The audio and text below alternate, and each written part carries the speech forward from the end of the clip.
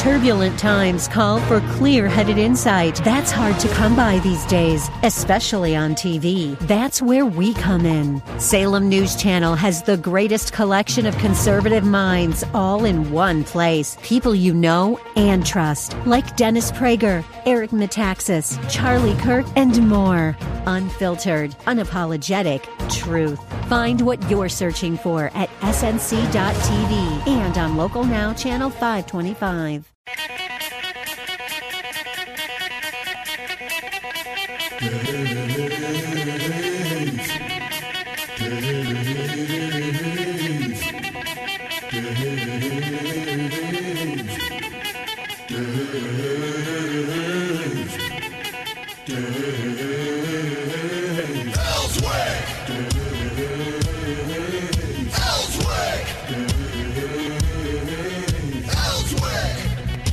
All right, let's get into it here on the Dave Elswick Show.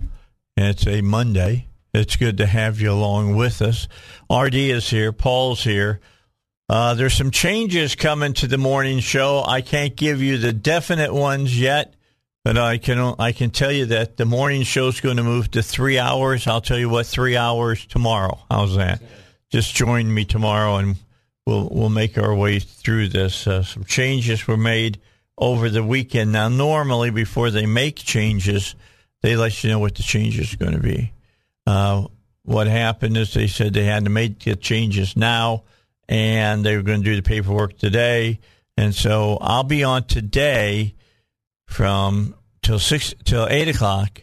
Then we'll take a break and do an hour of the financial show, and then I'll be back on again at 9 o'clock, and Mark Johnson's going to be with me. So it's going to be kind of a different day, but just hang with us. We'll get it figured out and get it straight as far as that goes, because we got that going on. We've got all kinds of new changes going to our computer system. The IT people came in over the weekend, and they're changing stuff, putting new equipment in. And so if all of a sudden somebody starts talking backwards, know that the reason that happened is because the IT people came in. I hate when the IT people come in, because you just never. Heidi's sitting over there on pins and needles. I know she's sitting over there going, I got my fingers crossed, toes crossed, my eyes crossed, hoping that everything goes exactly the way it should. So anyway, just ride along with us. Same great content as we always have for you, so it should be a lot of fun. Over the weekend, I was watching Bob Clausen, so I'm assuming that I was watching probably Channel 16. And he had, was it Capitol View? Is that the name of the Channel 16 political show? I can't remember. I just know I remember Bob, because I know Bob, and Bob's been here forever as well. And he had Governor Asa Hutchinson on. And Hutchinson was in New Hampshire last week. New Hampshire, huh? Okay, so he was in New Hampshire. And I don't know if the governor caught on to Bob or not, but Bob was basically asking, are you testing the waters for, presidential run? And from what I could tell, the governor was saying yes. He's been saying that for a while. Has he been saying that he was going to run? He's been hinting that for a while. Well, hinting is one thing. When you say you're testing the waters, that means that you're going to run. So I thought that was kind of interesting. I just don't understand why he thinks he has a chance at the presidency. I don't either, but evidently he thinks so. Well, I mean, he must believe what is it? His son-in-law that's got Common Ground, new political party. Oh yeah, that new they're running.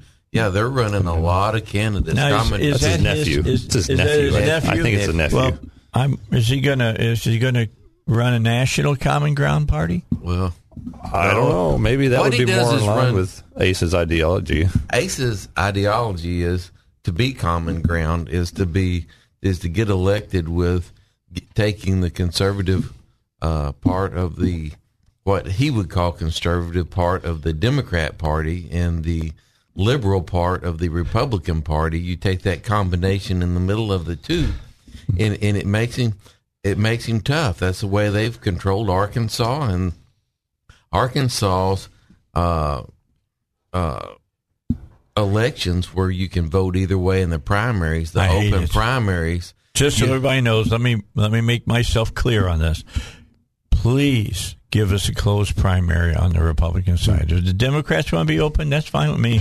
I want to be closed. Well, so it is bizarre. It is bizarre. What that gets us. It is bizarre though, because what you end up having is anybody can vote in the primaries and then choose the person that the political party is going to endorse or support. The only thing that saves us on this is that if you vote in the primary Republican, you got to vote in the general Republican. Yeah, so there's no Democrats that have a chance these days. In they don't have a chance no matter who they run. I'm just saying they screwed things up so badly they don't have a chance. The Democrats are choosing our Republican candidate, trying in large part because they come over and vote for the most liberal Republican, sure. And then if that Republican is funded by, let's say, I don't know, the Chamber of Commerce, Blue Cross Blue Shield, Walmart, Tyson Foods, J.B. Hunt, then that makes a candidate that has the Democrats and the money, and then the Republican Party of Arkansas's endorsement many times, then that makes a pretty tough candidate to beat. It is a mess, though, and then there's still a few Democrat strongholds where if you want to vote in the election at all, you have to vote in the Democrat primary, and so that kind of throws a weird monkey wrench into things as well. Well, it's going to be weird. All right, it's strange. Operation Craziness is, Rush used to talk about this, having Republicans vote in the Democrat primary. Mm-hmm. I didn't like that idea just because of what we're talking about here with the Democrats getting in the Republican side. So you've got to watch out what they say to you if you do vote.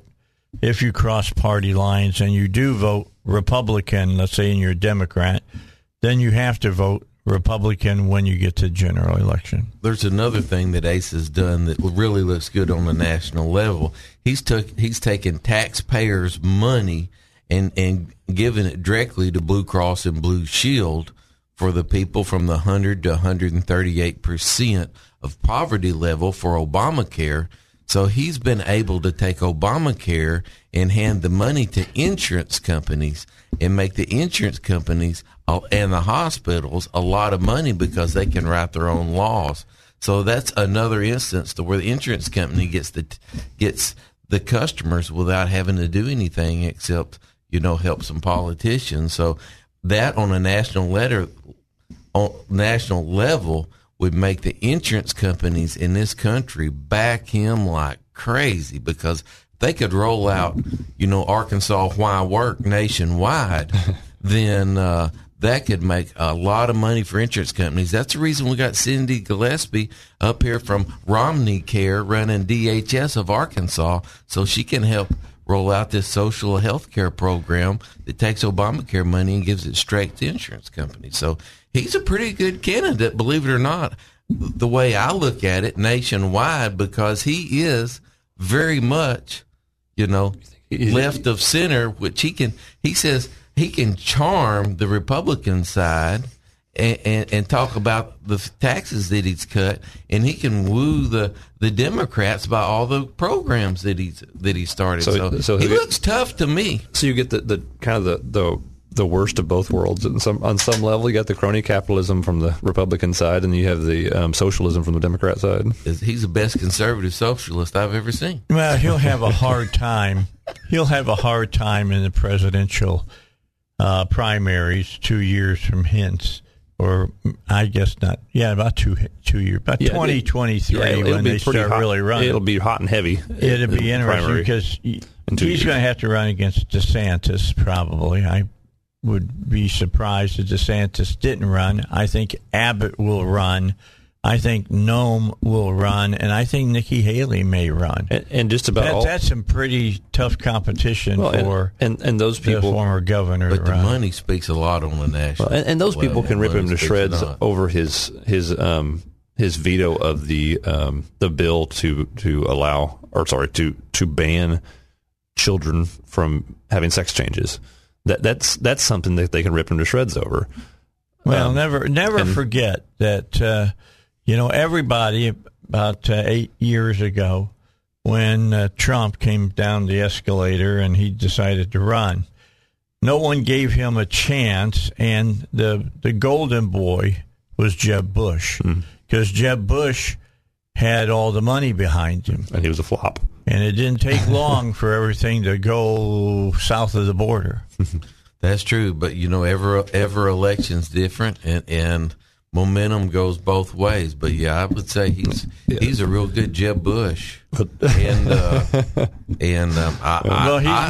put it this way: he's more Jeb Bush than Jeb Bush is Hutchinson. Well, he was also he was the head of the Republican governors group, so he was very much on that, and so he's been going up there and kissing up to Trump. When Trump was running, he didn't like Trump, but when Trump was elected, then Asa sold up as his best friend. Him now, he's made it really clear that he needs to step aside. Right, but oh yeah, definitely. Well, all Republicans besides Donald Trump wants him to step aside, because the rest of the Republicans, don't think. But Trump will support him. We've seen that Trump is supporting, whoever he thinks the favorite in the election. It seems like his prerequisite of who he supports. All right, got to get our first break in. Let's do that. East End Towing. And East End Towing, whether you're stuck on the side of the road, in your driveway, at Wally World or whatever, they can come out and take good care of you. Get you started up, or if they have to tow you out, get you on a truck and get you to wherever it is you want to be to have your car fixed. All you have to do is call them, 501-888-8849. That's 501-888-8849. Private property tows, they know how to take care of that, what to do with your vehicle. They'll follow your instructions. That's more than a lot of tow truck companies will do. And what happens to your car, your boat, your truck, your camper, on and on. They'll take care of all of that, and you'll know where you can find yourself at. Keep that in mind. 501-888-8849 is the number to call to talk to the folks who are in the know, no matter the situation. That's East End Towing. All right, back with you. Dave Elswick Show, on with you right today until 8. Then we'll take an hour off, and then I'll be back again. Yeah, I'll come back and do another hour, 9 o'clock. We're going to be talking about that after I get off the air today and see if we can't maybe move that around. But we'll see what we shall see. I'll know tomorrow. Be listening for my promo sometime this afternoon, and you get a better feel for it. I will tell you that State Senator Mark Johnson will be with me. I want to talk to him about 2023 and the next General Assembly. I want to talk to him about that. That should be interesting. Because I think it's going to be a Republican landslide in November, no doubt, here in the state. It just depends on which side the landslide lands, if it's red or if it's pink. Purple. Yeah, I don't even call it purple. I call it pink. Pink. Very light red, just so you know. You might need special glasses to tell. Yeah, that's possible. That is an issue that's kind of frustrating, because we get down to the Capitol and we've got all these Republicans running around, most of whom claim to want smaller government, and government continues to grow. But don't know how to get there.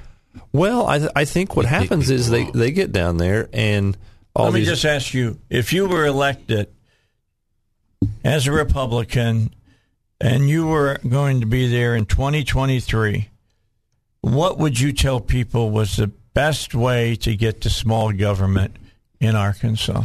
Well, I think probably is to start eliminating boards and commissions and to start work on shrinking some of these programs. I'm with you, Dave.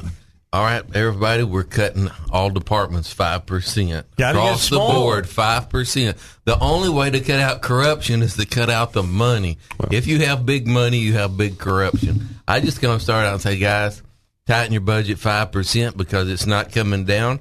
And, we're going to shrink the budget and cut taxes for real instead of raising 5 and lowering 1 so you can get it on the front page of the Democrat. But just forget the 5 that you raised the week before. Then you've got to shrink the budget to cut taxes. Okay, something that you should know, coming up at 7:05, we'll have a special guest.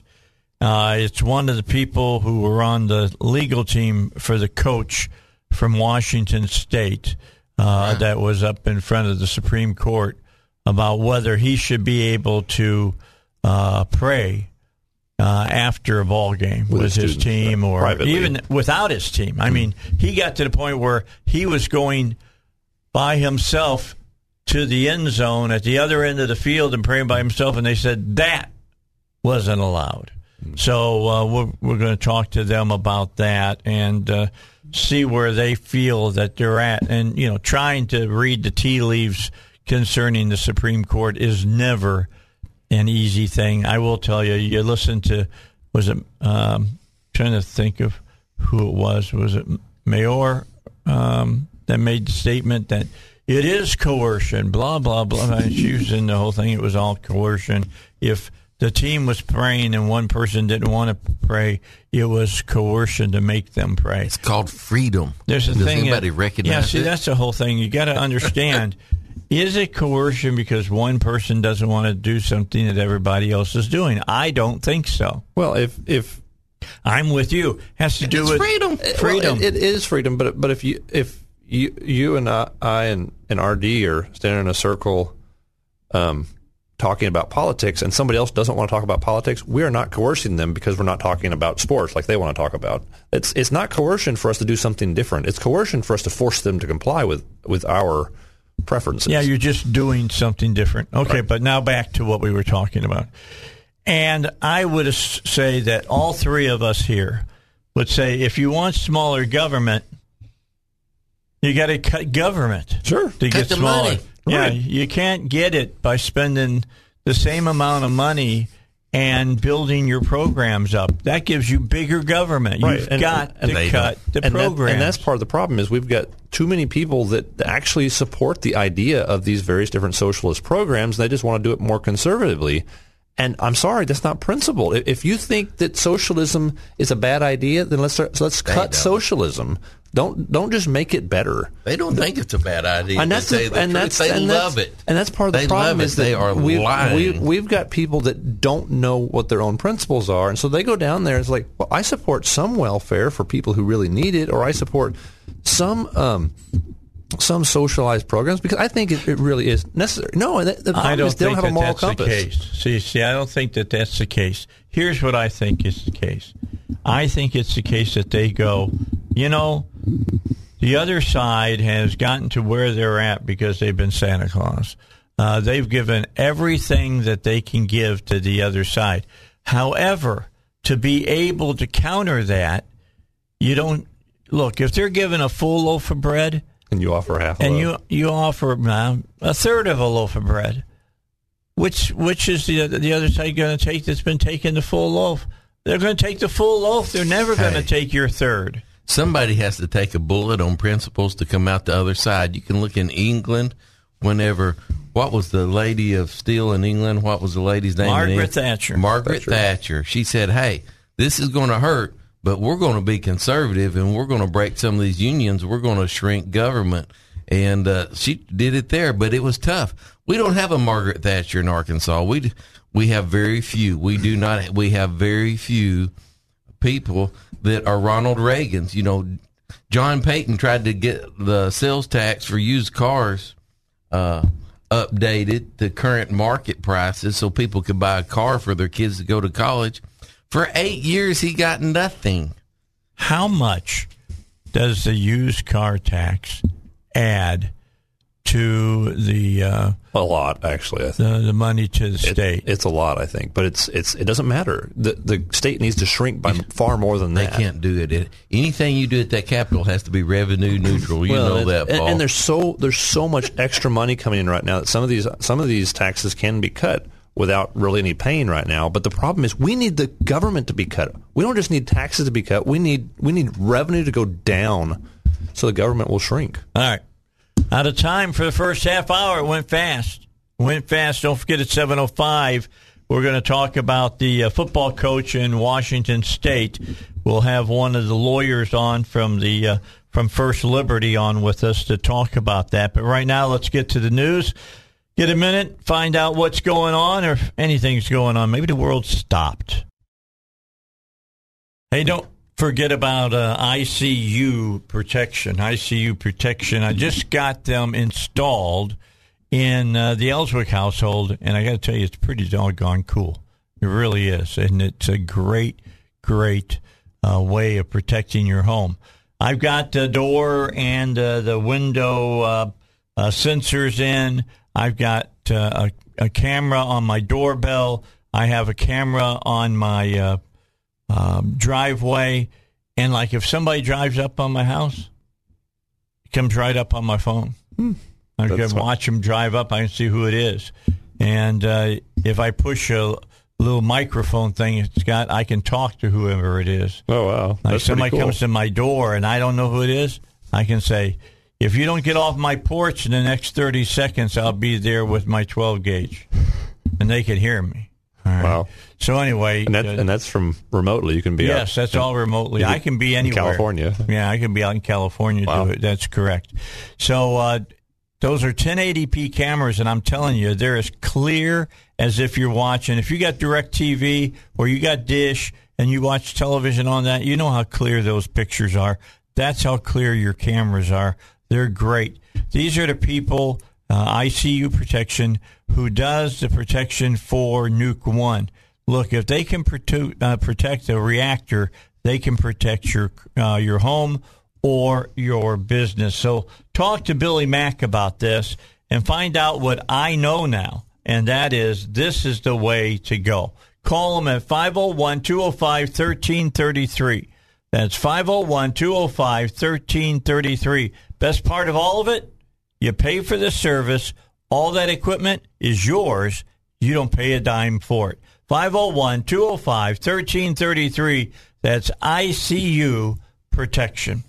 All right, let's get back to talking with RD and with Paul Calvert. They're in here today as the power panel.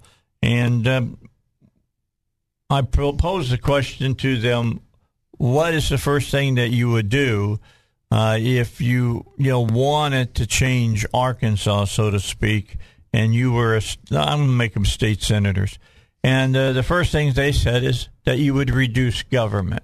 I mean, reduce the money. That's the first thing you got to do. You got to reduce. You got to, if you tell these different divisions, hey, look, we're gonna cut your money by 10%. They will get smaller.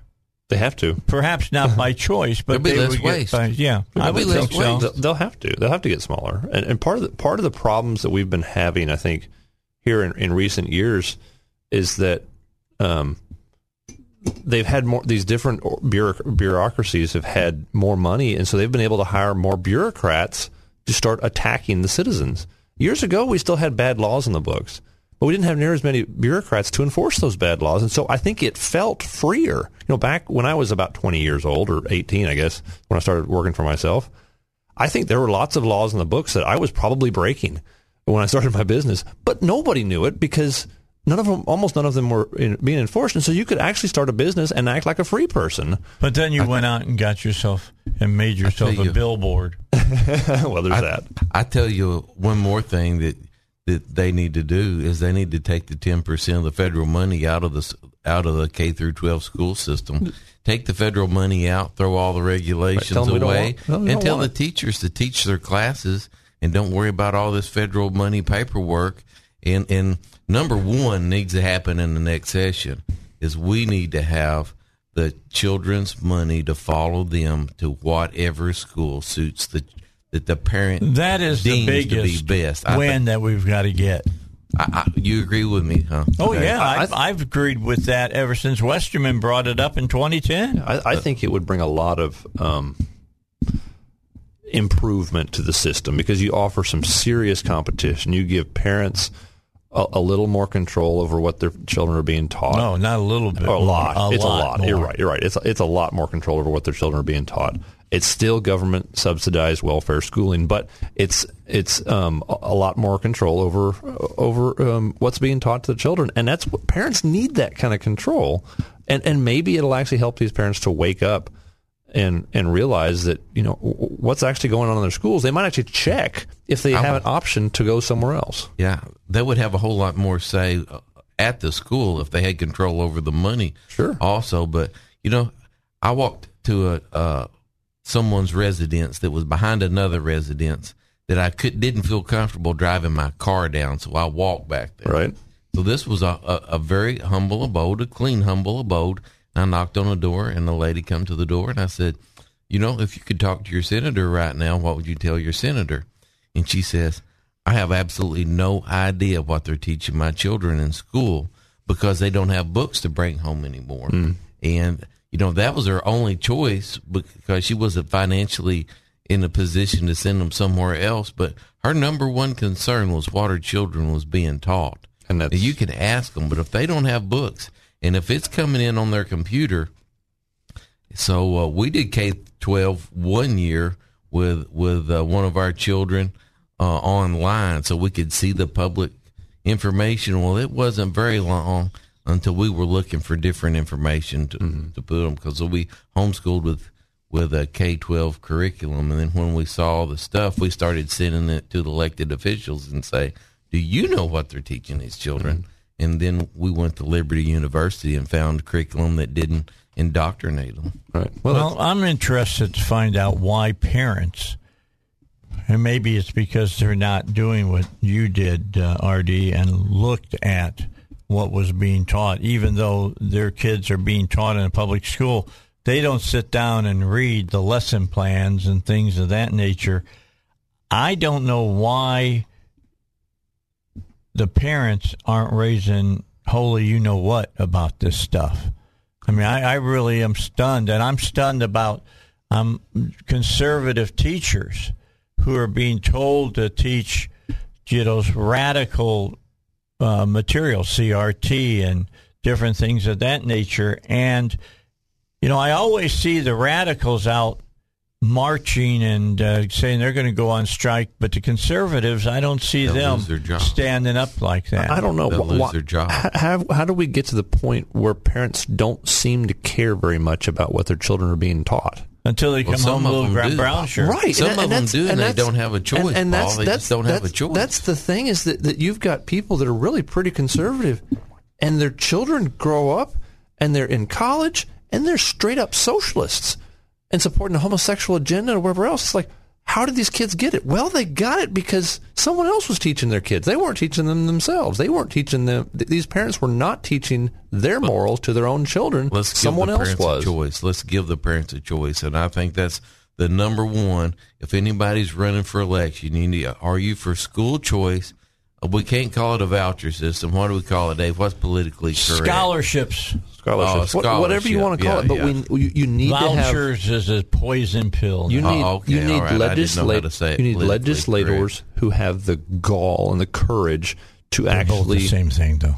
Right. you need them to have the courage to stand up and be strong when their local school districts come out and gripe and complain and probably send them hundreds of emails and threaten them with a primary opponent in the next election. They need to be strong enough to stand against that sort of onslaught when these organizations fight against them. We've got a lot of House seats and a lot of Senate seats in Arkansas coming up in the primaries real soon.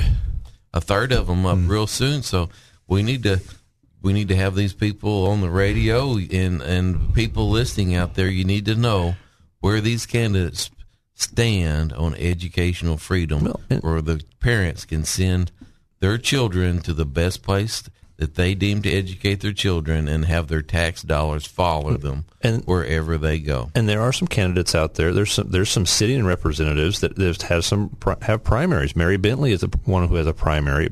Richard Womack has a primary opponent right now. We could lose ground. I mean, you mentioned some good ones. I think you're right. I think, Mary Bentley is kind of from up in my area. She wouldn't be my representative, but she's close. They've changed her district. She was in Perryville, and they basically took her out of Perryville. Put her in Conway. Yeah, and so she's got a very different district. She's running against a woman who is a sitting JP there in Faulkner County. And who, by the way, is a conservative. I think she probably is fairly conservative. I don't know much about her. We might work on that definition later. We might need to, right? But the thing is, we do know Mary Bentley. We know that she has a record, and so there's that. She might appreciate some support. And like I said, Richard Womack also has a primary opponent. He's down in Arkadelphia area. He would appreciate some support. So the question is, when you look at Mary Bentley and you look at her opponent, and both of them say that they're conservatives, which one is the most conservative, and which one has a voting record proving that? And I believe that Mary Bentley does. Yeah, all right. Now, that's not to say that if this other lady wins, it's a bad thing, because I don't believe it will be a bad thing.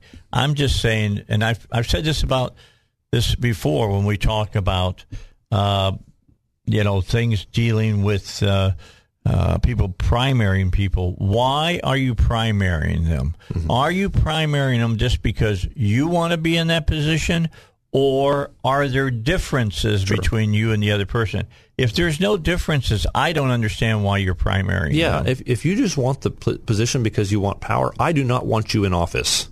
If you're merely there because you want power, please step out of the race. If you're there because you actually have some substantial differences with the person you're running against, okay, fine. But if you're just bring running, them up, bring them up. Let's debate them. Let's debate them. But most of these push cards are, I'm a family guy, I'm conservative. Maybe I support Donald Trump or something like that. Right. But when you try to look at the meat and potatoes, when you try to look at the meat and potatoes, some of them will have some differences, but some of them may just be like you're saying. They're just rah. I support the Second Amendment, and they post a picture of themselves hunting, which has nothing to do with the Second Amendment. So it's just kind of ridiculous. But some of them might actually have some substantial differences. But I do want to know if someone actually has a reason for running because they disagree with the person who's sitting in the seat. But if you're just running because it's my turn. But if you've got somebody that's been sitting in the boat and going downstream with DHS and higher gas price, higher gas taxes, and no advancements in freedom for education. Yeah, let's talk about it. Let's talk about it. But hey, I'm all for a change. I'm sorry. Mm-hmm. I'll be voting against a lot of incumbents that have just been quiet. Now you've got some good. You've got Dan Sullivan. You've got Peyton up in Batesville running against Sturch. I'm sorry. Yeah, Sturch. And honest mistake. It was an honest mistake. So, but anyway, so you've got some good people running that have stuck their necks out and have tried to swim upstream. But if you've been floating around in the boat and have not been trying to take the boat upstream, which has been an upstream battle, then you need to replace. I'll take what's hidden behind door number 2. Well, and there's something to that, and it's an interesting battle to try to sort through some of these candidates sometimes. All right, got to take a break. We'll be back with more. Pat Davis wants you to remember he can save you money when it comes to health insurance, 30 to 50%, and if you got good health insurance and it's costing you only $500 a month, but your deductible is $10,000.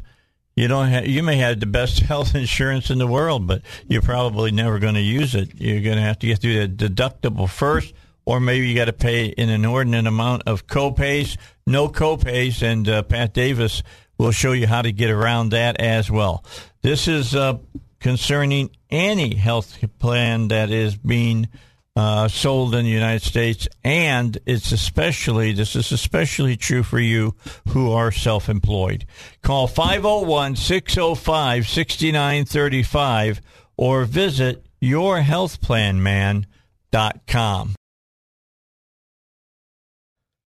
All right, coming up at 7:05, Stephanie is going to be with us. She is with the First Liberty Institute, and we'll be talking to her about the football coach who went up before the Supreme Court last week about praying after a football game and how supposedly she was in some way forcing those kids that didn't want to pray to pray. So we're going to talk to her about that. The Supreme Court has it in their hands now. We'll see how they react to it. Should be interesting.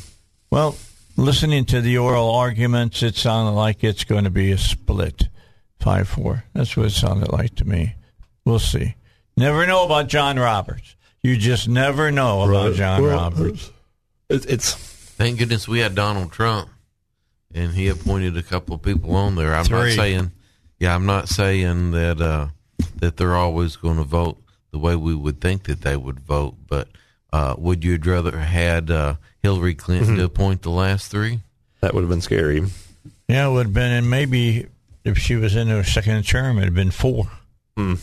Well, yeah, because one or two more of the Democrats might have stepped down. Yeah, so Stephanie Taub is going to be with us after the news at the top of the hour. You won't want to miss that discussion. It should be very enlightening and very interesting to hear what she has to say. And, what are some of the other things that are going to end up in front of the Supreme Court dealing with, religious liberty? Because there's going to be more. It's coming. It's coming. We're being attacked more and more from the left as far as religious liberty goes. Just know that's part of it. There's some different things in front of the state Supreme Court as well that we need to keep an eye on as well. I know that Robert Steinbach and Chris Corbett has a couple of pieces of laws that are going to be up in front of the state Supreme Court.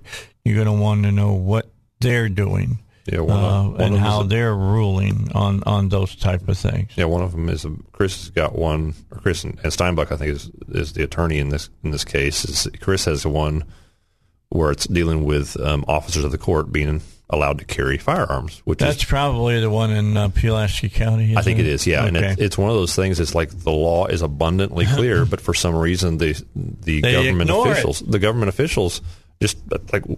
We're not going to follow it, apparently. We're seeing that more and more. I mean, we're seeing the President of the United States even at times saying that he's not going to follow certain laws. When these government officials break the law kind of flagrantly and they don't get held accountable, that's a serious problem. And it's hard for regular people to hold these government officials accountable. We can't arrest them. They have a great deal of immunity, so they don't get personally held responsible. About the only thing that we can do is file a lawsuit and hope the government will be gracious enough to allow us to proceed with the lawsuit, and then maybe we'll get some sort of judgment to discourage them from doing it in the future. Let me ask this question of you, Paul. You probably watched a little bit, at least, of some of Mayorkas in front of the Senate committee last week. Talking about the southern border. And several of those elected officials from the Republican Party told him he better get things straightened out down there, or after the elections come up in November and the chairs have changed and all the rest in the House, and I think also in the Senate, that they're looking, and your favorite word, impeach. That needs to happen. That sort of thing needs to happen. It needs to happen. Very clearly it came up. That sort of thing needs to happen a lot more than what it is. I think we should be impeaching prosecutors for failing to uphold the laws. I think we should be impeaching judges for failing to uphold our laws. Well, this is the head of DHS. Right, and that's on the federal level. But on the local level as well, we need to be, the legislature needs to be exercising and flexing those muscles to impeach these government officials who just won't do their job or basically providing aid and comfort to criminals. Hey, these are elected positions. Right now, there's some Supreme Court races going on in Central Arkansas that should be very much of interest to the people in Arkansas. Yeah, we do have one going on right now. We've got, I think, 3 races I know of, too. Well, you got Callahan. We got him running. Who else do we have running? Glover, is that who it is? So it's Carnahan. Gunnar DeLay. Gunnar DeLay, there we go. And who else is? I think David Sterling. Yeah, David Sterling's in running that same race, I think. I don't know if there's another one in that race. Carnahan and Sterling's in 2 different races. Are they in different races? Yeah, I okay. think Carnahan and Sterling. Is DeLay and Sterling in the same one? I'll have to look. I'm thinking the DeLay and Carnahan are in the same race. I think they are. I'm pretty sure, and David Sterling's in a different race. One? But okay. Hey, you can pass all the laws you want if the Supreme Court does not back them up. So or you bring up a point, differently, or interprets them differently. So these Supreme Court races are very, very important. They are, and I'd have to say that I'm guilty of not paying enough attention to them because we don't see them at the Capitol all the time. Here's the reason you probably don't pay any more attention than I do. You can't get a straight answer out of them. That's one of the problems with these. I can't really talk about that because I might have that case come up before me. And they've got this made-up rule that if you've talked about an issue in the past that you can't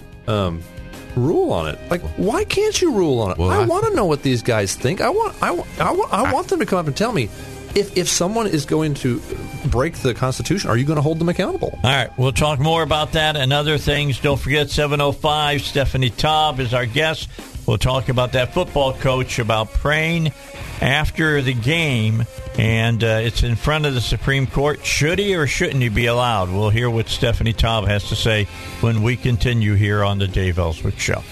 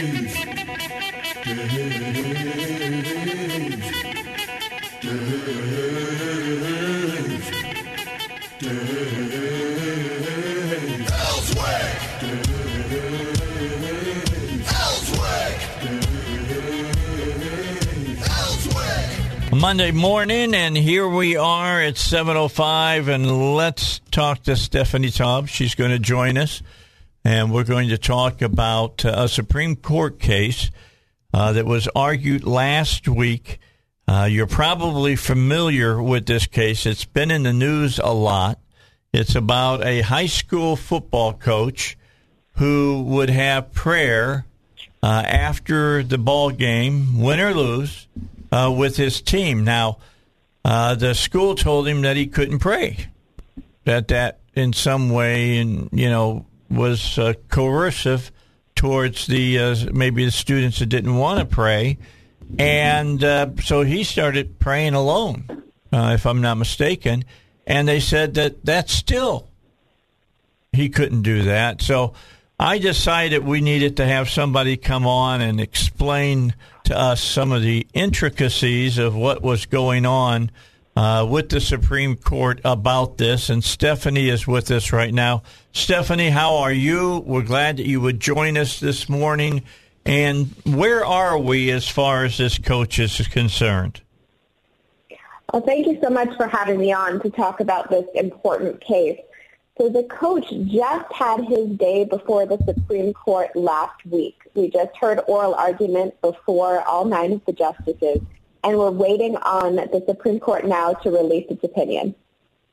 Okay, so am I correct, as Sotomayor was the one that I heard say, of course it's coercive. I mean, she was really adamant about it. Now, it was either her or it was one of the other ladies that was involved. Now, it wasn't Amy Barrett, I know that. So there seemed to be that argument there from the folks that are to the left. Yeah, so you're right. Justice Sotomayor and Justice Kagan did have questions. But if you look at what actually happened, as you said in the introduction, once the school told Coach Kennedy to keep his prayers separate, he complied. And if you look at the games when he was actually fired for it, he waited until his football players were off doing their post-game activities, off singing the fight song, before he'd go and take a knee for this 15 to 30-second prayer.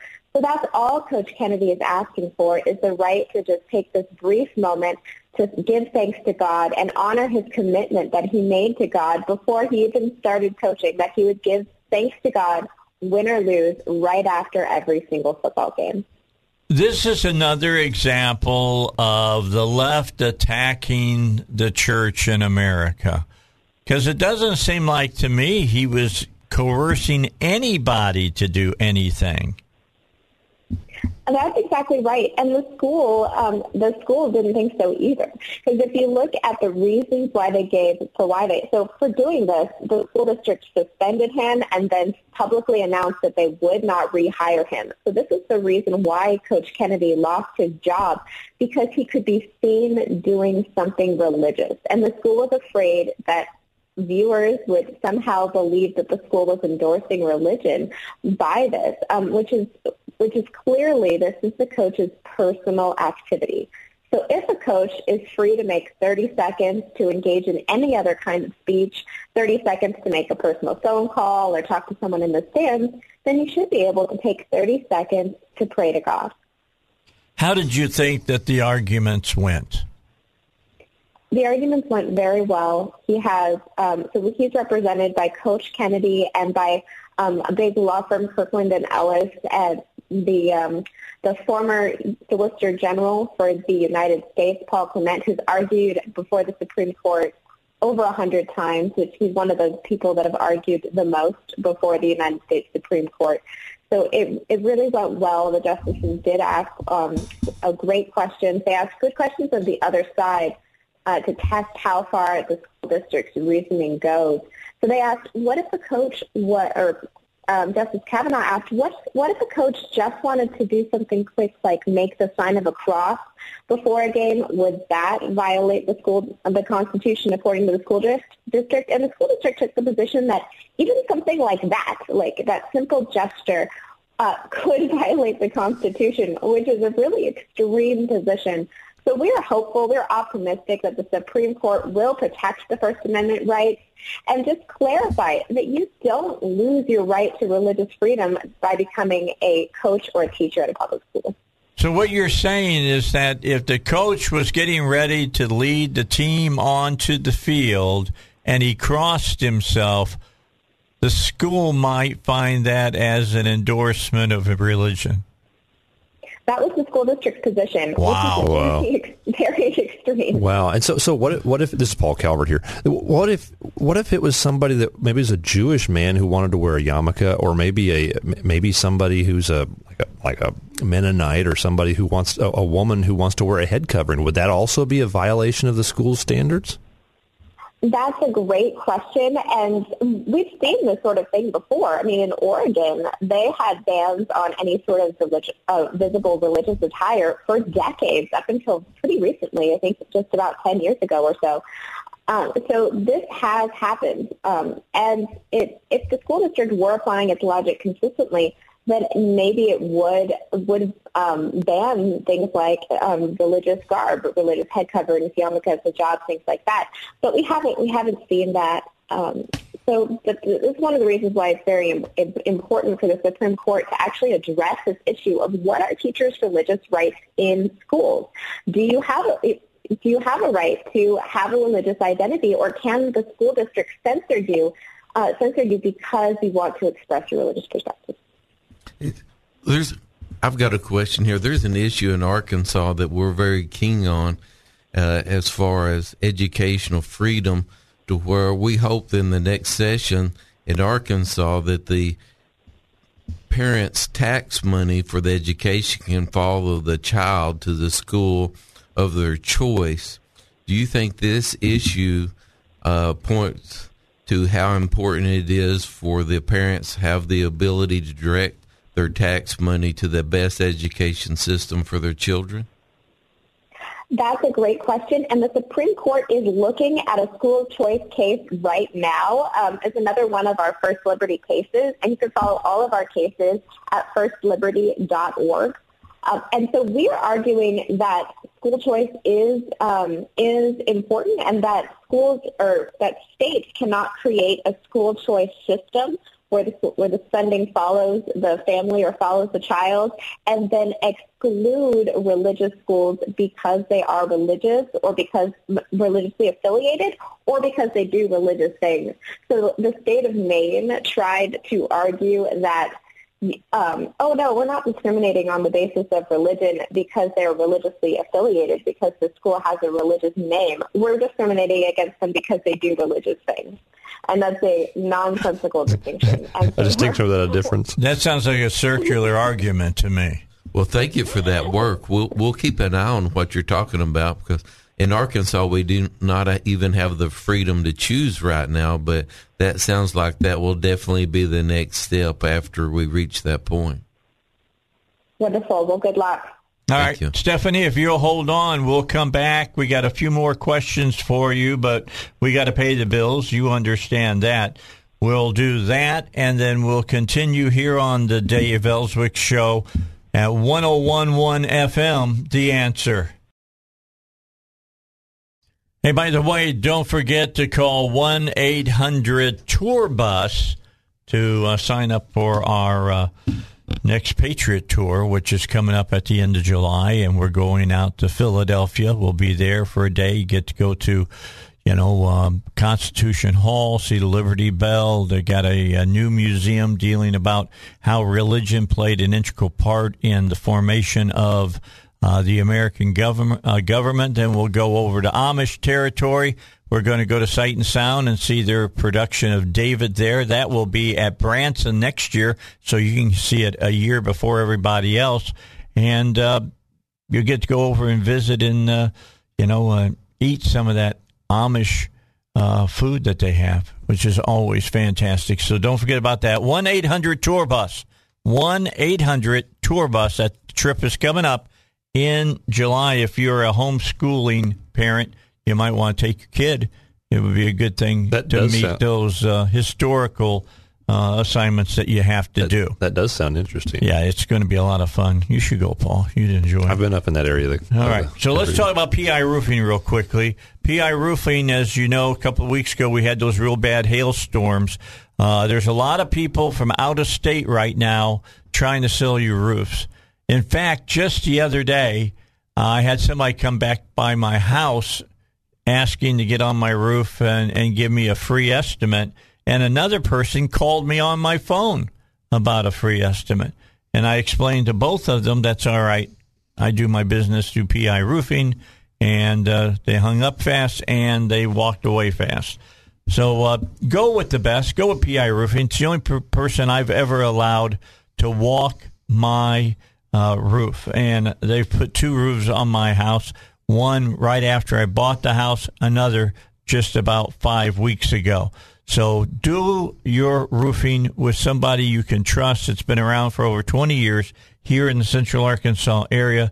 That's PI Roofing, 501-707-3551 or piroofing.com.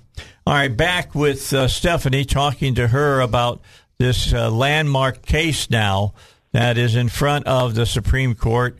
And Stephanie, I'm going to assume that like the case dealing with Roe v. Wade, we probably will not get any kind of information until around June. Is that what you're expecting? That's what we're expecting. The opinion will probably drop sometime toward the end of June before the Supreme Court takes its summer break. Okay. So as you go back, because I know that they allowed us to hear some of the arguments that were going on in the Supreme Court, from what you heard, and look, I'm going to ask you to look at tea leaves now, and you know how good that works when you're talking about the Supreme Court. How do you feel about this case? Well, I have a good feeling about it. I think that it's going to go the right way to protect the First Amendment rights of teachers and coaches across the country. So the Supreme Court has said decades ago that teachers and students don't lose their First Amendment rights as soon as they walk through the schoolhouse gates. But we haven't really seen a lot of Supreme Court opinions that clarify this right, especially with respect to teachers.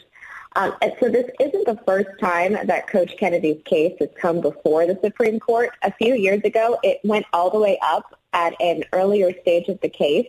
And we had 4 justices write an opinion supporting Coach Kennedy or signaling that they might support Coach Kennedy. So I think that would be a pretty good place to start, that those 4 justices are at least inclined to rule in favor of Coach Kennedy. And since then, Justice Barrett has joined the court. So we're going to be paying close attention to what Justice Barrett is thinking and what the Chief Justice Roberts is thinking. All right. Any other cases that we should be watching for over the next few months?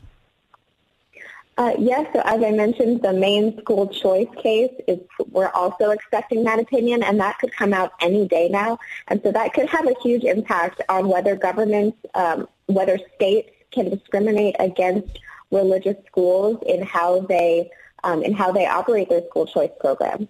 All right. Yeah, that's a really important one. It's something that we'll be looking at here in Arkansas next year. There's more and more talk going on about that. Started with a state legislator in the House, and now he is a congressional holder, and Bruce Westerman, and he's all about the money following the students. So we'll be interested to see how that goes. And we appreciate your time. I thank you for joining us. Is there anything else that maybe we haven't touched that people should keep in mind about this case? Yes. So the reason why this case is so important is we see this far too often. School districts think that they're required to turn public school campuses into religion-free zones. This can often lead them to go too far and infringe on the personal, private religious rights of teachers or of students. And so if you see this, if you think that you're being discriminated against in your public school, please go out and give us a call. We are First Liberty. You can find us at firstliberty.org. All right. Thank you. I said last question, and I lied. I got one more question, and that is several of these groups that take on schools, they send them a letter and they go, if you don't cease and desist, we're going to sue you. And it comes from a house somewhere out east, and they got 4 members. That's something people need to understand, correct? Sometimes. It really depends on the group. But if you do receive a letter like that, I would highly recommend that you not take it at face value and go get it checked out. Go talk to someone who specializes in this area of law. Like you. Yes, right. Go see us at firstliberty.org. Thank you. Thanks, Stephanie. We'll talk to you later. Stephanie Taub here on the Dave Elswick Show. Very interesting talking to her about that particular case and the one that has already been argued about. You know, can the money follow the student? Can it go to a school that's a religious school? Yeah, what did you want to say there? Hey, that'll be an important case. We've got to get step 1 to where the money does follow it. Then the fight will be where can they go and who's going to be authorized. So we need to be watching. We need to be watching this case. Well, I didn't even know about it. Look, if it goes our way, then they need to get somebody like Stephanie Taub and bring her in front of the committee and let her talk about that case so they understand it completely. It needs to be in the law to start with. Yes. The best way to get it done is to work with Stephanie whenever the law is being written and make sure that it's written in a way that they can send their children to the school of their choice if they have a religious affiliation or not. So that's an important point that we learned this morning. I'm glad we had her on the call. You got three branches of government. You got legislative, you've got the executive, you got your judicial, and that, of course, would be the Supreme Court. When they're writing up laws, can the elected officials ask Supreme Court justices to look it over to make sure that it meets constitutional muster? A lot of times the Attorney General's office will weigh into this as an advisor to them writing the law. I've even seen the Chief Justice of the Arkansas Supreme Court come down to the General Assembly and testify against a piece of legislation. It was a constitutional amendment that was being proposed.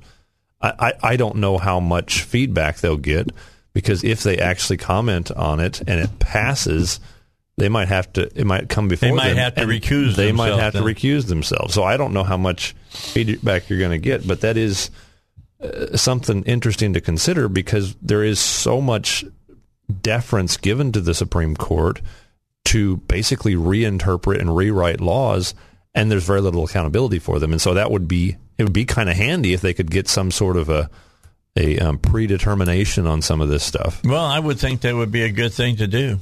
To know that you're on solid constitutional ground, so to speak, before you even bring the law in front of the legislature. There's the funny thing about all of this is, to the left, evolution is a religion. Evolution. The left is pushing their religion, but they don't want any competitions for the left's religion in our school system. So we have to make sure that it's fair and balanced, and you can have the strengths of the left's religion and the weaknesses of it, because science does not back the religion up. And I think that's part of the problem with the left, is oftentimes their so-called science is more scientific community consensus, which in many cases you've got people. What consensus? Consensus, right? So you've got people who stand in a room and they block everybody else out through various different regulations and say, look, we're the experts, we're going to determine truth. And so then you have your Ministry of Truth. And that's another topic. Yeah, and that was one of them that I have for us in the next half hour. And Mayorkas was in front of a House panel. We'll talk about what he had to say about that. He was just misunderstood. That's all. He just misunderstood. We'll talk about that. I ordered poor guy. I ordered two movies, both the same movie, done in different time frames. One in the 50s, one in the 80s. 84. And 1984 was the name of the movie, and I'm going to watch one of them tonight. All right. We've got more coming your way. Stick around with us. Bill O'Reilly is next, and then we'll continue here on the Dave Elswick Show. We've been talking about a lot of different things this morning.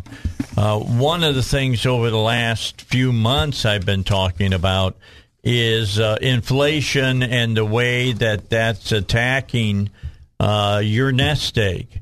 Your 401k and your IRA and things of that nature. And you've probably have been sitting and having dinner, or just, sitting around and having a brewski or something and talking about making decisions of whether I or you should buy some silver or gold to supplement and to protect your nest egg.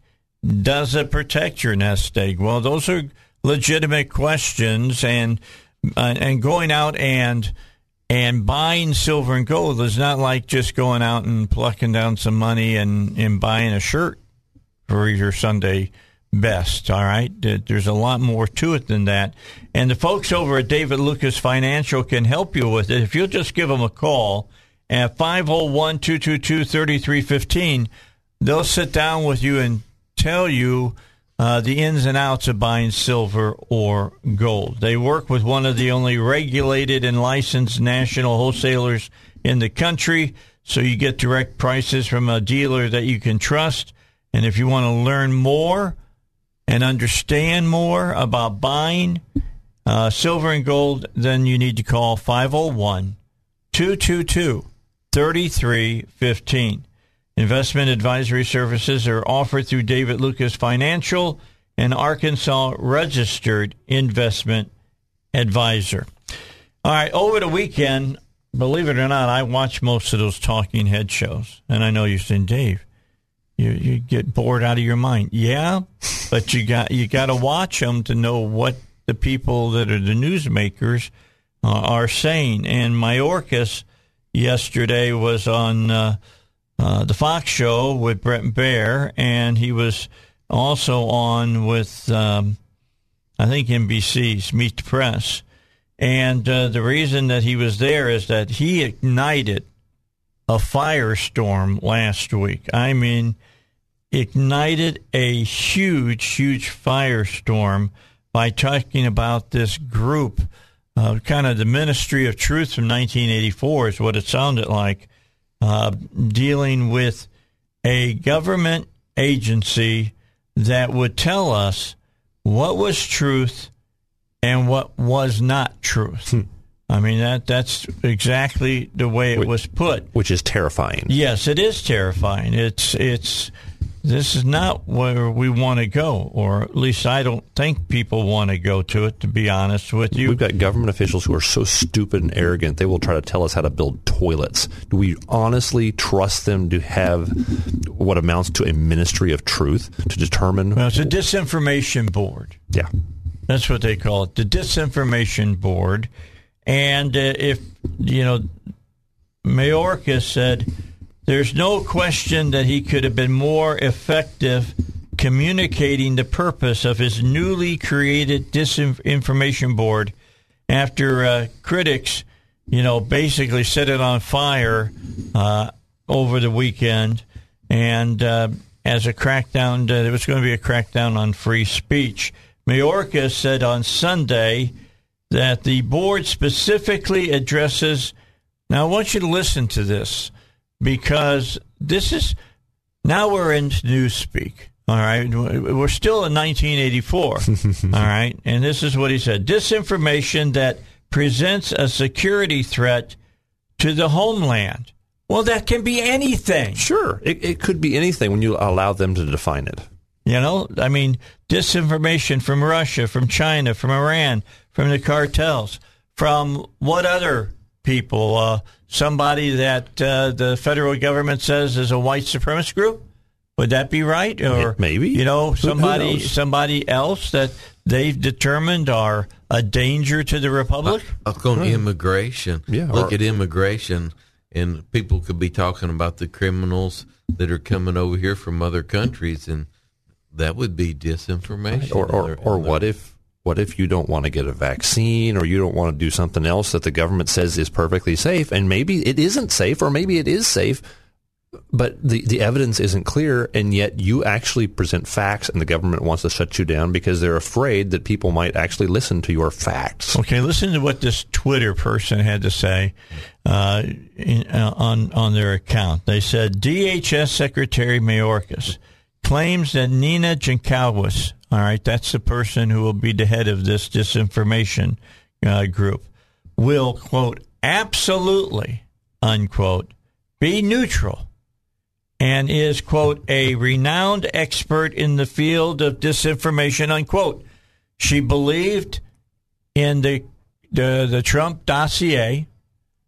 She believed that it was Russian disinformation, that the Trump administration, she believed everything that we now know is not true. She killed the Hunter Biden story on his laptop. Is that the person you want to be in charge of disinformation? I think not. I don't think it's possible to be an expert. She's not neutral. Yeah, I don't think it's possible to be an expert on disinformation. The fact is that, I've been a landlord for like 20 years. You know how many people lie to me on a regular basis, and I don't know it until after they lie to me and I find it out? It's not possible to know. Here's now, evolution is the truth. We know you have to believe evolution, and if somebody spoke against that would be disinformation. And that's actually a decent example. They might determine that, well, if you're teaching your kids evolution, we've got to take your kids away from you because you're spreading disinformation that the government has approved. DHS has said that Biden's Ministry of Truth, the disinformation group, will be, quote, safeguarding the right of free speech. Yeah, unquote. I bet. Right. That's what Big Brother is saying. Mm-hmm.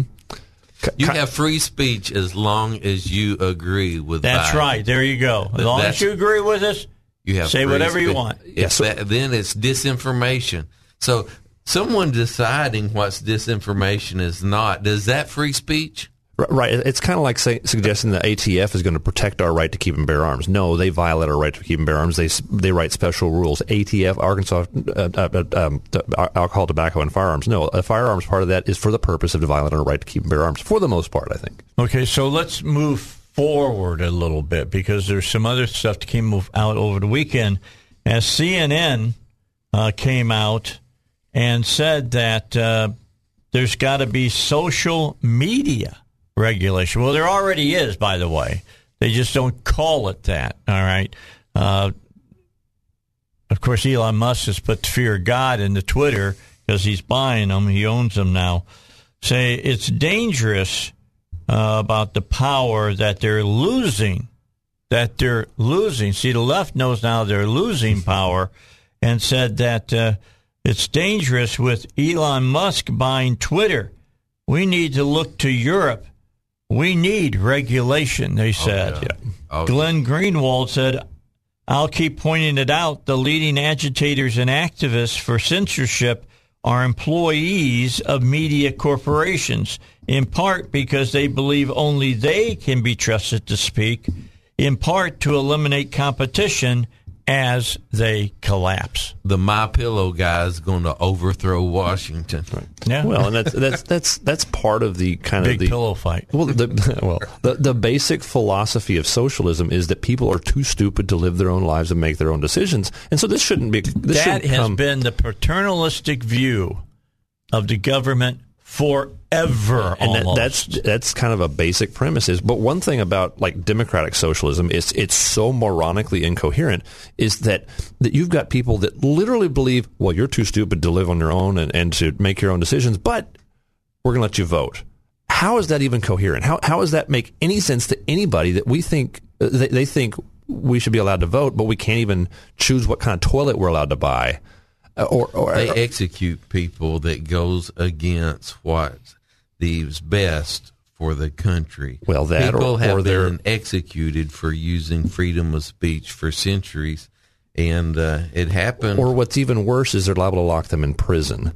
And because if government executes people, that actually causes other people to become very animated. But if you just lock them in prison, then a lot of times it's not as not as provocative of an action as execution.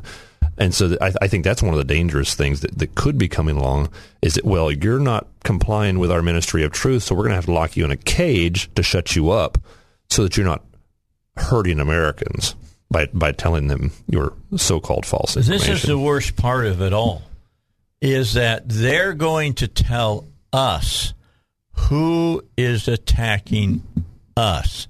Who is us, according to them? How's that? There's two pronouns for you. Us and them. I don't know.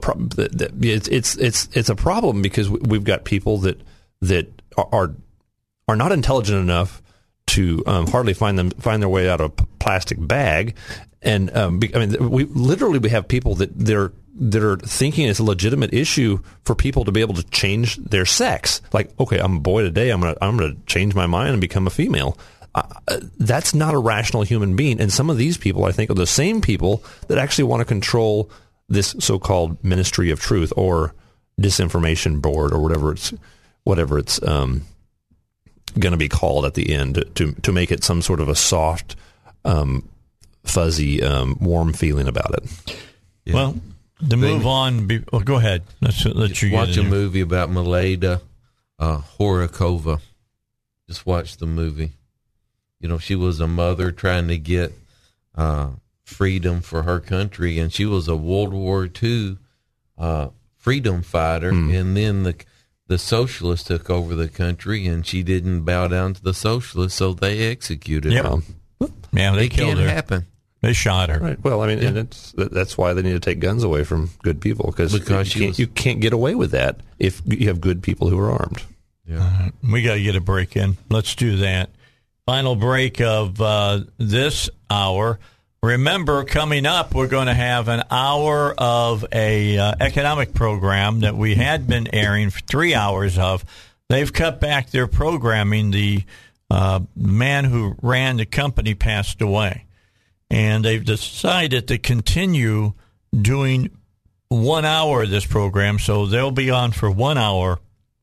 And then at 9 o'clock, I'll come back on, and I'm going to have State Senator Mark Johnson on my show.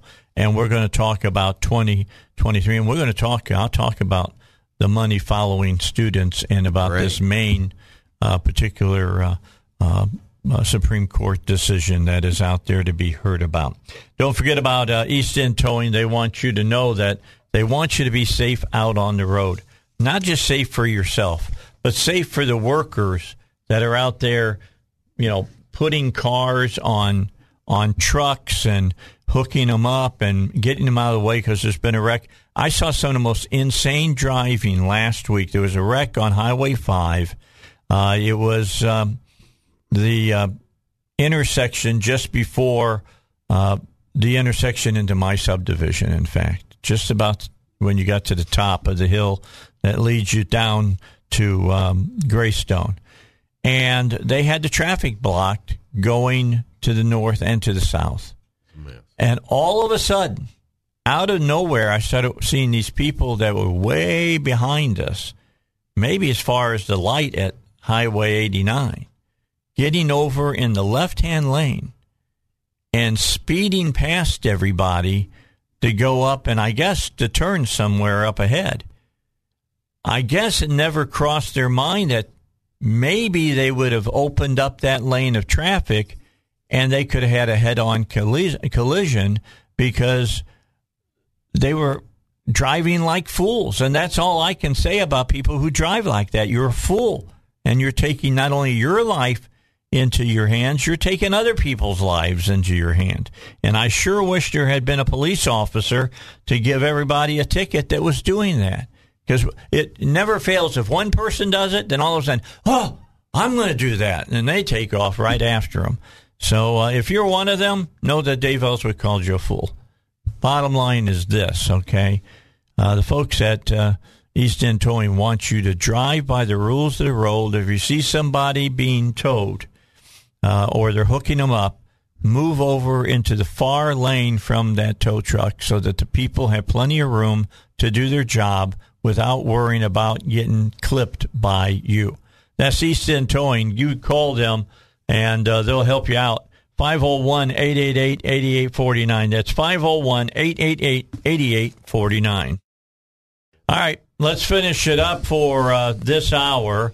I will be back with you at 9 o'clock, and I'll have State Senator Mark Johnson with me. But right now, I want Paul to talk about, you got some kind of chorus going on in Faulkner County? So some people, a lot of people probably don't know that I actually sing. I've got a pretty decent voice. If you've ever been over to the Capitol after I've gotten done with my show when I'm over there in the afternoon, and then all of a sudden, because you got all that marble, you get that great It's sound. Fun to sing in the Capitol. He's in there singing. I do that sometimes. But anyway, so I'm part of the Conway Men's Chorus, and we are having a performance at the Reynolds Performance Hall in Conway tomorrow evening at 7 o'clock. It is free, so come one, come all. It should be a fun event, family friendly, of course. But again, it is free. You mean you're not going to do any rap? No rap. Doors open at 6:30. Again, this is a free event. Bring your whole family at Reynolds Performance Hall there in Conway. It's on the UCA campus, and it should be fun. Okay, so what are some of the songs you're going to do? Give us a little taste there. So, Old Man River. Okay. That's a fun one, kind of a big, deep, manly song. Then let's see, what's another one? Bridge over troubled waters is one of them. Be Still My Soul. Let me see. I've got a list of them. Some here where I think, and it's going to be Long Black Train. No, that's not one of them. We're planning to do here. What is it? Long Cool Woman in a Black Dress. There you go. The Hollies. No, afraid not. But it'll be a lot of songs that a lot of people will know. It's a lot of He's My Brother. That's one of them. Yes. That's yes. A Holly, wow. Speaking of the Hollies. Yeah. You've got them. So yeah, there's a lot of songs here. I've got got my list up here. God Be My Head is one of them. That's kind of a neat song. He Ain't Heavy. He's My Brother. Bridge Over Troubled Waters. Be Still My Soul. The Awakening. You Raise Me Up. Okay, should be a fun song. Stuff. Yeah, it'll be a Let There Be Peace on Earth. Okay, you're going to start at 7 o'clock. 7 o'clock. Doors open at 6:30. Come bring your family. First it's free. come, first serve is where you sit. Where is it at again? Yes, it's at Reynolds Performance Hall in Conway, Arkansas. That's there on the UCA campus. It's plenty of seating, plenty of parking. Should be fun. Yeah, we'll see it 7 o'clock. You're going to hear some good music. You'll be able to understand all the words. Yeah. It should be a fun time. I would think so. Yeah. I think there's going to be about. And when you look up at the chorus and you see a guy with a big old beard, that's me. That's Paul Caliper. Pretty much me. Snoop Paul. And so there's Snoop Paul. There's going to be about. I think there's going to be about 45 or 50 men singing with us. Wow. So it's a pretty decent. Are you doing session. a solo? Not that I'm aware of, unless that changes tonight. I thought maybe you're going to do part of that Old Man River. Well, so I looked at that, and there is a solo portion of that song, but because you got to tote that bale and that whole thing. That bar, just tote that bale. But the thing is, though, so what you've got drunk and you land in jail. So one of the problems with that solo is it gets so incredibly high that it's a bit beyond my range. It starts off pretty low, and I can sing that just fine. Baritone, huh? It gets on up there pretty stinking high, and that's just a little bit too high for me. Or is it a low tenor part then? Well, maybe, yeah. It's considered it's written for a bass, but man, you got to have a range for that. Or it's maybe more of a baritone, but it really gets on up Paul pretty Robinson, high. The guy who made it famous, he had the range to do it. There was a movie that song is played in, and it was that was a pretty cool song. That's a great piece of music, and he was known for that song through the rest of his life. People love that piece of music. It's a neat song. It's just cool, and that's probably one of my favorites here. And it's not all that easy to sing. I like he's not heavy. He's my brother. I'm a big Hollies fan of that song. I really am. It's a great Alan Clark. No, not the Saint Center. The singer is the man behind He Ain't Heavy. He's my brother. So again, 7 o'clock, Reynolds Performance Hall. Okay, good deal. Tomorrow. I'd like to give a shout out to the Republican 1st District Committee. They had a meeting at Batesville this weekend, and let me tell you, the Republicans in the 1st District are fired up because we had 119 people RSVP, showed up to the room, and about 250 people showed up. And wow. Chris Carnahan was there, David Sterling was there, and Peyton was there, but believe it or not, Sturch was not there to speak, but all of the people got to speak 3 minutes. Wow, you mean Sturch didn't get up and start crying? No, he did. He wasn't even there, and Batesville is his hometown. But there was 250 people there, and they're fired up. So people, get ready. We need to have a good primaries and get some real conservatives elections. Just do your research. Sturch went to the John Boehner School of Public Speaking. Just saying. Anyway. Well, hey, I don't know the man personally, but I know 10 seconds that they had a great meeting, 250 people. And all right. Really fired up. Out of time, RD. Thank you, Paul. Thank you. I'm Dave Elswick. Back at 9 o'clock.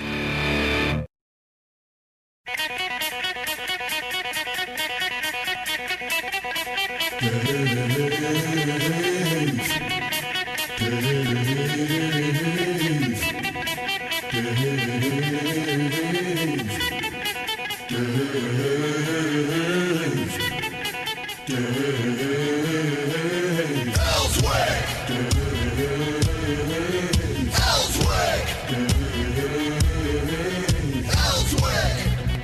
right, back on the Dave Elswick Show. Extended hour for us today. Some changes coming up for the show. We're not exactly sure where we're going to be sitting in the mornings, but we're working on it. Hopefully, by about 10:30 this morning, I'll know for a fact where I'm going to be at.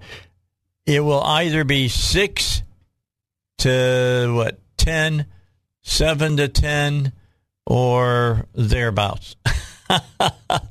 They're making some moves around.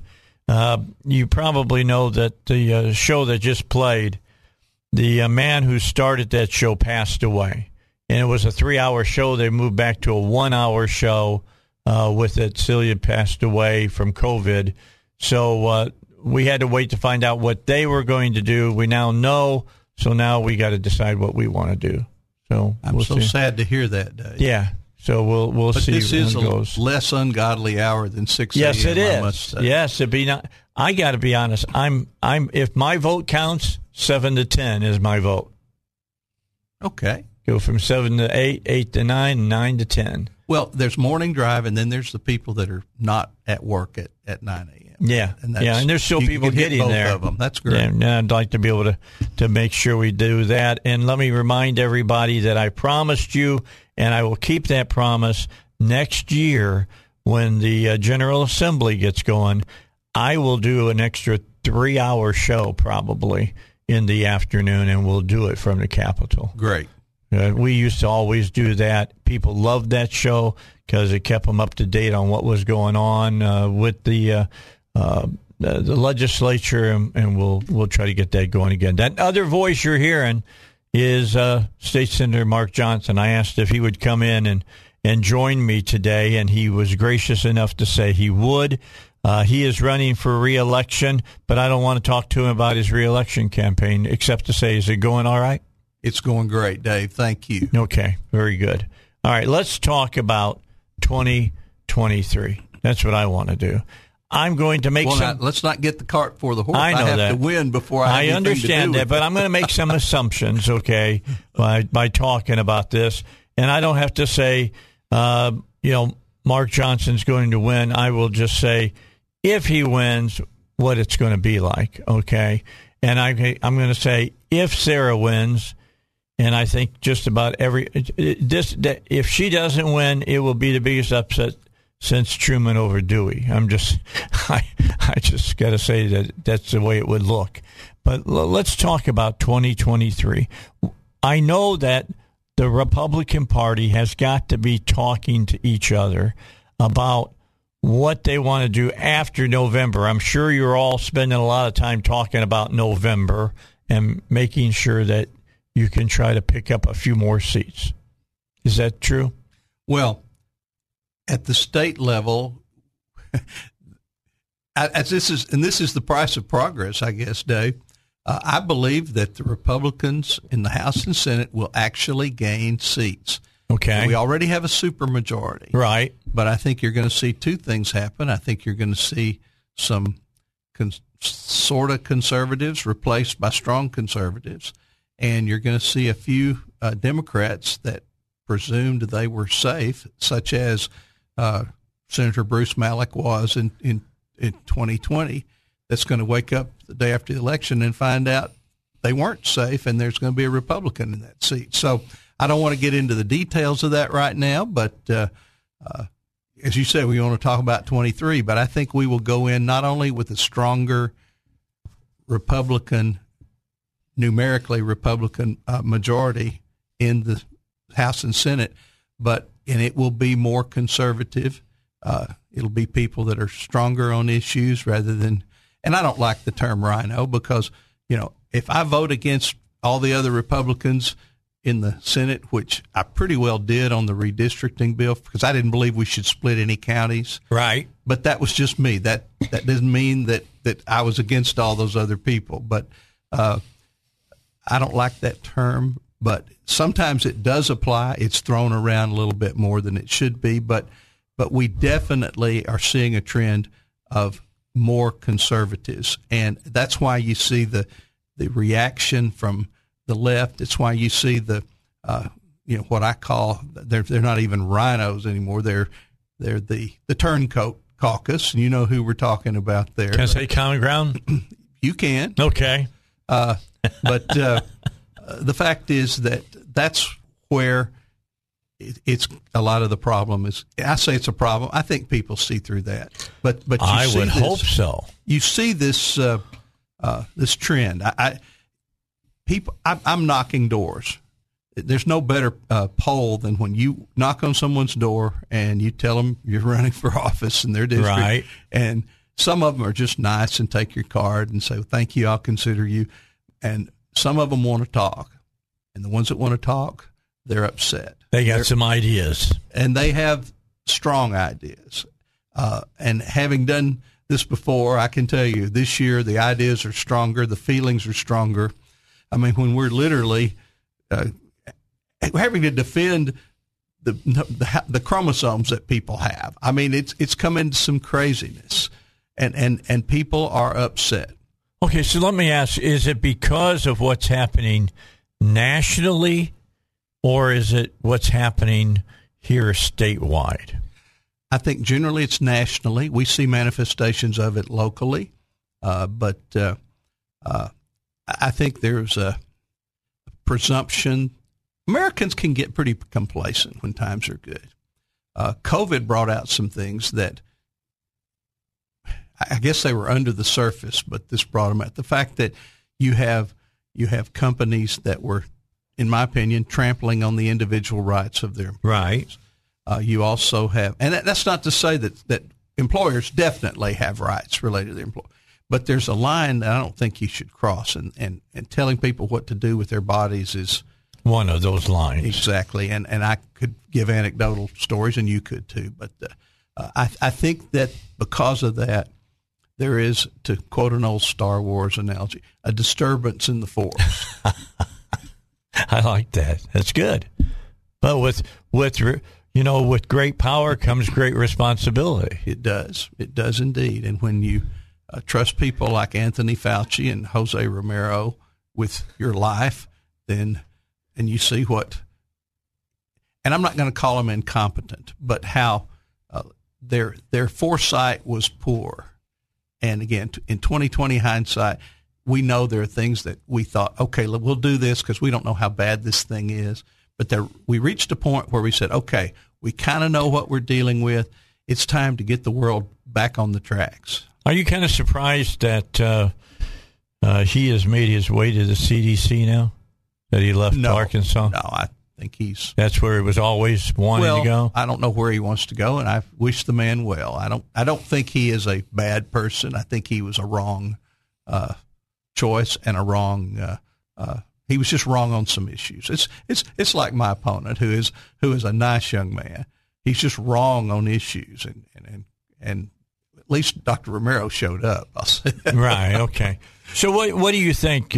Over the weekend, I was watching. I guess is it Channel 16 that they have their show Capitol View. Is that what channel that's on, or is it on 4? Sure. Anyway, I was watching it, and they had Governor Hutchinson on, and he admitted he was going to New Hampshire to test the waters. I don't think he's got a snowball's chance. What do you think? Obviously, he thinks he does. My old friend Jim Elder used to say that's why they play the game. That's right. It's true. But I know that the first thing that pops into my mind when you mention that, Dave, is the SAFE Act. And remind people that's the bill that banned the transgender surgeries and hormone treatments on children under 18. Out of 105 Republicans in the legislature, 103 voted for that bill, and 2 Republicans voted against it, one of them being my opponent. The governor vetoed that bill, and we almost immediately overrode the veto. But the governor went on Tucker Carlson, and he got taken to the woodshed. I think that particular episode will be replayed many times in New Hampshire or Iowa if the governor should run. Now, he may be able to defend that. I would not have to be person that had to go in and defend him that within a Republican primary. That's correct. And there's other things too, but that's one that is so obvious. When you mentioned that, it was the first thing that popped in the front of my mind. Okay. So anyway, I'm going to assume that you and I pretty much see eye to eye on this. I don't think Asa has a chance to get the Republican nomination for president. Does that mean that he wouldn't be considered again for another Republican who wins the presidency for his cabinet? No. It means that he might still be considered for that. Anybody would be better than Mayorkas. Okay, so what can I say about that? All right, let's go back and let's do what I wanted to do, and I got to take a break first, and we'll talk about the legislative session, the General Assembly that will meet in 2023. We're going to have a new governor. We're going to have about a third new part of the House and the Senate.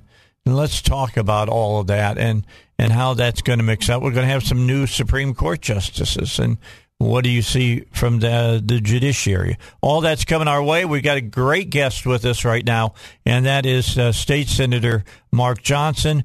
Whenever I want to know where people are leaning, I talk to this man. He's been around for a long time. He knows what's going on. I talk to him. I talk to Alan Clark. I talk to Kim Hammer and a few other people. Those are the people that are my sounding boards here on the Dave Elswick Show. Mark, let me ask this question of you. I know that this race in the primary has been watched by a lot of people, and a lot of people are paying attention to it. How come no one has put together a debate between you and your challenger? Well, Dave, that's a great question. Actually, someone tried. The chairman of the Faulkner County Republican Committee had offered both of us a couple of months ago the opportunity to do that. I immediately accepted and said anytime, anywhere. I even offered to pay part of the cost of the venue if they could do it at their usual place, and I would hope my opponent would maybe do the other half. But be that as it may. And then last week, when my opponent failed to show up for his scheduled speech to the Faulkner County Committee at their regular meeting, he had texted. He said he was supposed to be there. He was on the agenda. He didn't make it. And the chairman told me a couple of days later that he had sent to him, here's 3 or 4 dates. Any of these work for you? And it's crickets. We haven't heard back. Now, whenever, I would debate him on your show. I'd debate him at the county committee, either county committee, because Pulaski County is part of the district too, although my opponent seems to forget that sometimes. But certainly that's where it stands. And I have attacked him only on his vote and issues. I haven't gotten personal. Like I said, he's a nice young man from a good family, but he's wrong on these issues, and he's also missed 238 roll call votes. I cannot find anybody else in the legislature that has missed as many votes as he has. Why does he even want to be a state rep or a state senator if he's not going to show up and vote? That's what his constituents demand of him. Well, he made some lame excuse that he was that his absenteeism was in line with other legislators who are in leadership or who run heavier legislation. Now, I don't know what he means by in the leadership. He's the secretary of the House Republican Caucus, and I do know one thing about the House. It's their caucus doesn't meet when they're on the floor considering legislation, just so like the Senate. It gets rid of those times that he missed. Right. You know, I mean, the thing is that this is our job, Dave. I mean, politics and philosophy and all the other things notwithstanding, you run, you're elected, you have one duty, and that's show up and vote. If enough people don't do that, then nothing gets done. Nothing gets done, exactly. And I actually went back and checked because someone challenged me. Well, how many votes did you miss, Johnson? In 4 years or almost 4 years in the General Assembly, I missed 19 votes. And about half of those were when I was called out for other things, including when Governor Hutchinson called the Pulaski County delegation in to talk about a school choice bill that he wanted to do. So the point is, I show up and do my job. Now, if you don't like the votes I make, I can live with that, and I can't please everybody. But I promise I will show up and do my job. Okay, now I'm going to talk a little bit about if this happens, how does it change this? All right, because I think we got to kind of look at things. I had Stephanie Taub on today from First Liberty, who does a lot of religious liberty appearances in front of the Supreme Court, and there is a decision that's pending before the Supreme Court right now that was argued evidently a couple months ago of Maine versus somebody. Is this the one about the coach? No. No. This is about can the money follow the student? Oh, school choice. Yeah, is this school choice? Can the money follow the student? And the Supreme Court is going to have to weigh in on this and make a decision on this. My question is, let's say the Supreme Court says, yes, a state can say to their parents, you get X amount of dollars for your child and they can take it to whatever school that they want to and put their child in that school, public, private, whatever it is. Would that, do you think, change the tenor of the vote amongst some Republicans about school choice in the state of Arkansas? When you say about some Republicans, I assume you mean in the legislature. Yes. Actually, Dave, I think it would put an issue on the front burner that many, not me, of course, but many Republicans would like it to stay on the back burner. And when you see these debates, and you have these excellent school districts around the state with great records, their kids are coming out trained, ready to go for whatever life puts before them. And they're all upset. Oh, this is going to destroy public education. Well, no, the kids are going to still go to your school. It won't. It won't. It's right. The free market works every time it's tried. Every time. Yeah.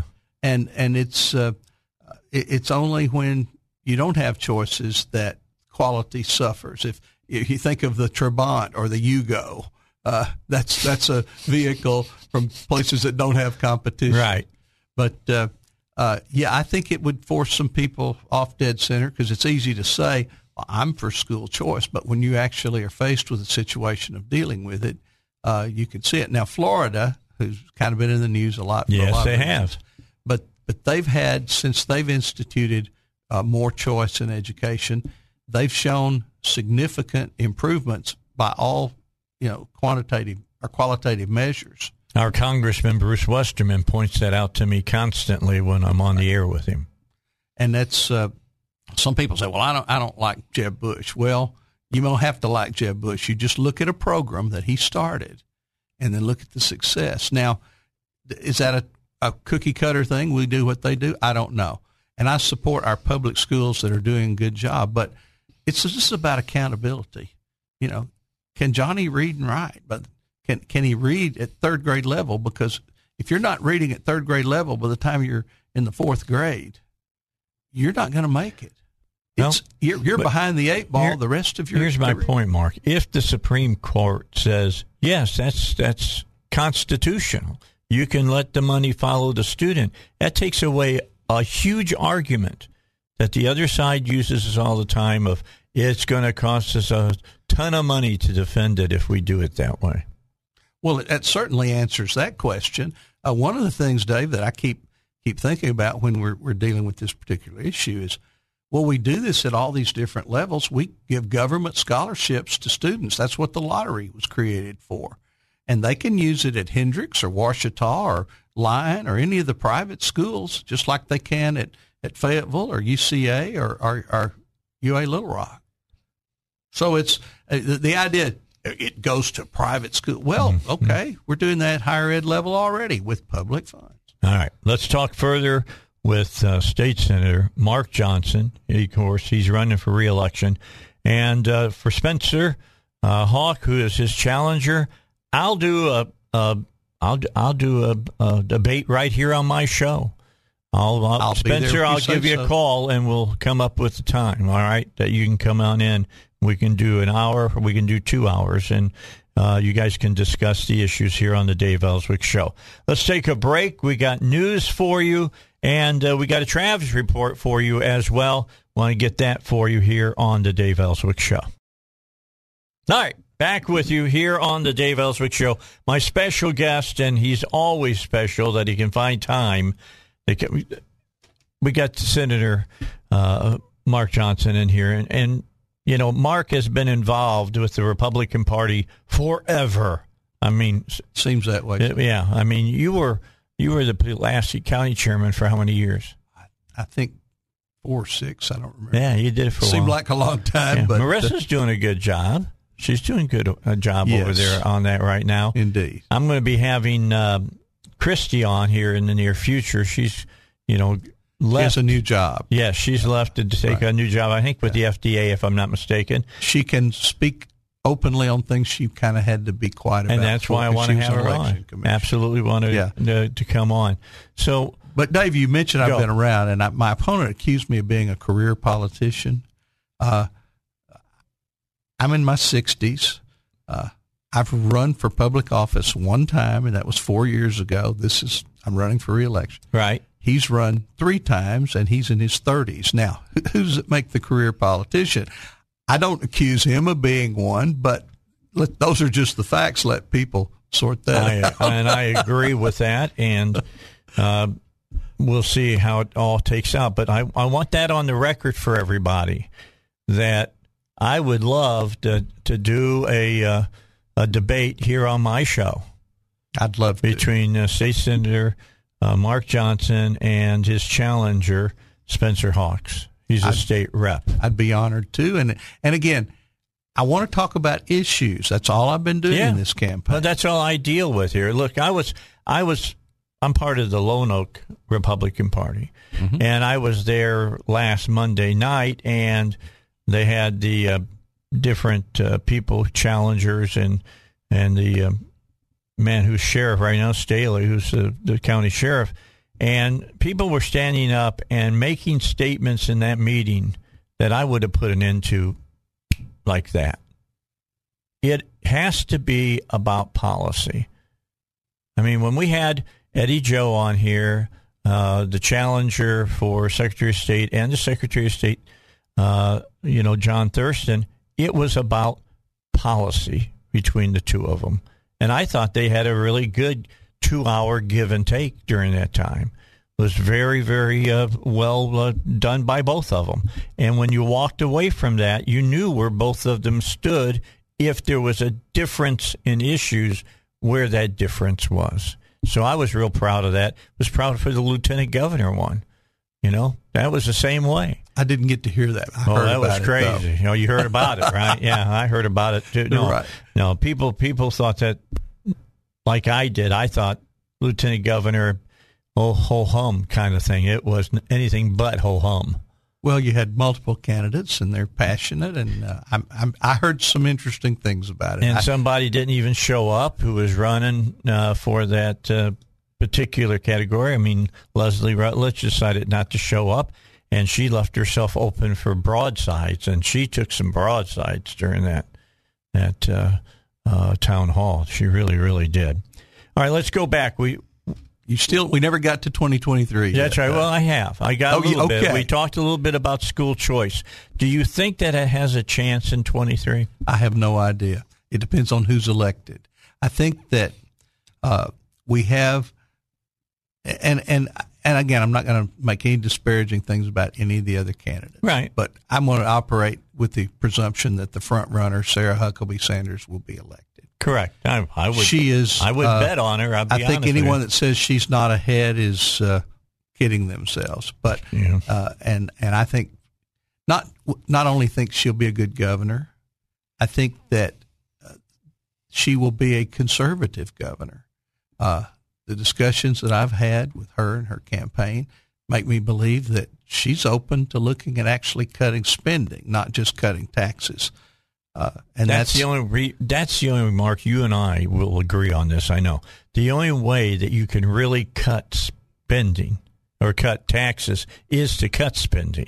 Now we got $1 billion surplus, Dave. Yeah. We could cut taxes without touching spending. I don't know that we should or can right now. Governor's kind of said that he might do another special session. Well, I'm going to tell you, I would support that, and it's a simple thing.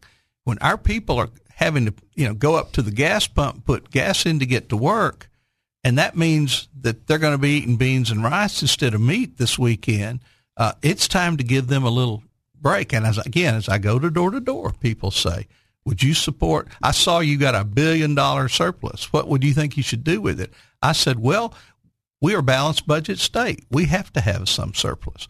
But I don't know. We need 1/6 of our total budget sitting in the bank while our people are suffering. Maybe we need to look at a rebate of some kind or some other kind of relief. Is the governor talking to you all about this, or is he keeping his cards as he typically does close to the vest? If he calls me, you can bet it's a serious thing because I don't. I'm not on his list of speed dial. But now I'll say this: when I've needed the governor, I called him and he's called me back. So I'm going to give him credit for that. But I'm not the first legislator that he checks with to do things. But we discuss this. We'll see, and I think we're praying that some of these horrible things, like the stuff that Biden's done on petroleum.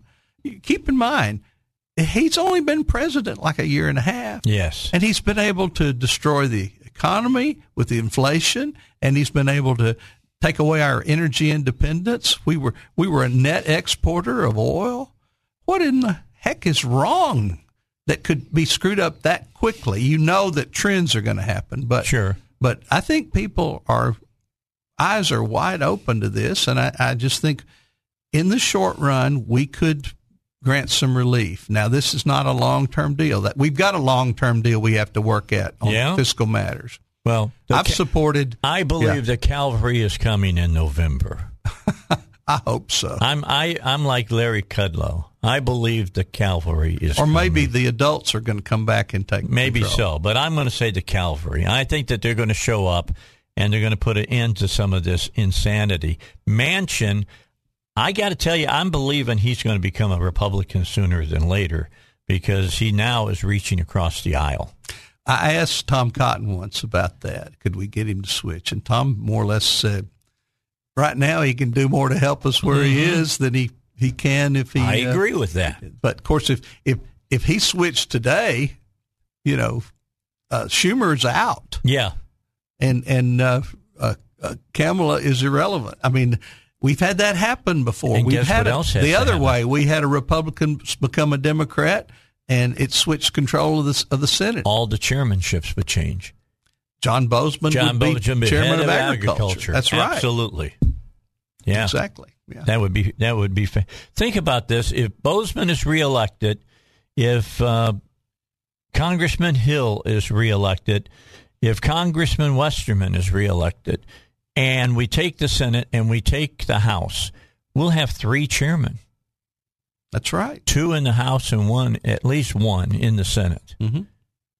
For a state that only has 3 million people, that's a lot of power. That's probably pretty close to when Wilbur Mills was House Ways and Means, and John McClellan, chair of appropriations, and Fulbright, chair of foreign relations. I mean, think about that. That's a total switch. Yeah, it's amazing. Except they have R's after their name. Yeah. That is really, really, really amazing when you think about it. I know for a lot of people they go, I don't care. Hey, I'm telling you right now, you're sitting in a historical moment in this country. You really, really, and in the state. I mean, that it's red is one thing, but that it may be fire engine red is a completely another thing. Well, I think it's important that we recognize some of the things that have to happen for there to be the changes that you're anticipating in 2023. One thing is that pink, maybe that's not the right word. Pink has a different connotation now, but the not the pale red Republicans may find themselves, that they consider themselves moderate. To some people, there's something attractive about being a moderate. I guess that means you're not extreme. What it means is you really don't stand for anything. But again, that's part of the thing of you got to stand for something. Like my opponent, you got to show up and vote. I mean, you ask about education. He missed 18 votes related to education issues. And if people think I'm not telling this properly, go to whereisspencerhawks.com, and we've got all the votes. Well, we've got the significant votes, and we've got links to the legislative website where you can look for yourself. Don't take my word for it. Here's the official record, and see what you think about it. So it's out there. But the thing is, these Republicans that are kind of wishy-washy on the fence, I think they're going to be forced to make some real decisions if they vote, if they show up and vote. And that's the change we're going to see in 23. I do think that if Sarah is governor, you're going to see some initiatives that, and they may not all pass, but that will be truly fiscal conservative. There'll be some reductions in some spending that seems to be an anathema to the current administration. And we'll actually have a real transformation of state government, hopefully in a more conservative manner. Now, I realize I spoke in kind of broad terms there, Dave, but that kind of leadership coming from the governor's office could make those changes. And I'm praying for that. I really am. Well, I'm hoping that she gets in there, and at that point, she sits down and powwows with you guys. She's already done that. Okay, and I mean really powwow. How do we get this done? How do we get that done? Where, you all are out there, you whips are out there. How many votes do we have to make this happen or that to happen? Secret weapon she has. It's a guy by the name of Brian Sanders. That's her husband. Okay. He's smart. He's quiet. He doesn't he's not a Hillary. He tries to steal the limelight from the elected governor. But obviously, he's an advisor. As she once said to me, she says, you elect us, you elect him, you get him too. And I know from conversations with him, he is a fiscal conservative, and he will do the things necessary, advise her on things that can be done. So I'm excited about that part of it, because too many Republicans in the past have not put their money where their mouth is on budget matters. Mm-hmm. And I think we're about to see that change. Now, talk about her dad. Look what he was dealing with. He was dealing with a Democrat majority in both houses. He, just had a spattering of Republicans. So, it's not like Mike could have gone in and done these kinds of things and changed the status quo in the time he was in. But it's a different ball game now. All right. We'll come back, finish up our discussion with State Senator, of course, with us, Mark Johnson, and got a couple other questions for him as we look forward to November 24th. Well, May 24th, I guess I should say first. Then we look towards November. Then we look towards January and into February of 2023. All right, so I know that I got to get a hold of Chase Duggar. He is the chairman for the campaign for Spencer Hawks, and I'll get a hold of Chase, and we'll find out if we can work out a debate here on the show. Thank you, Dave. Again, anytime, anywhere. That's one that really needs to be had, to be honest, and to talk. I kind of would like to have one as well from over in the House as well. One of my favorite House members is being challenged, and I really want her to have a chance to have a give and take on what, and I'll bring it up to you later. Okay, for everybody. Well, this is the public service that your station actually does.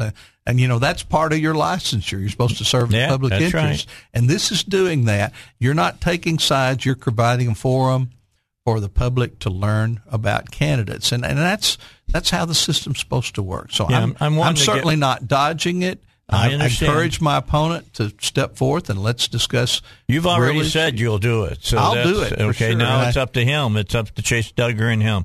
Well, but in the meantime, I want to get Mary Bentley and her challenger. In the interim, I'll tell everybody whether or not the debate takes place. If you really just want to do your own comparison, go to the state website, arcleg.state.ar.us, or if you want to know specifically about the votes that my opponent missed, you can go to whereisspencerhawks.com, and it will link you back to the roll call on all those votes that he missed. And here's what I'll do. If we get these done and can get them together, I'll bring Alan Kerr in, and he'll ask all the questions. I'll take as I've been doing here through what we've done thus far, I'll step back and Alan ask all the questions. Have a shall we say, independent moderator.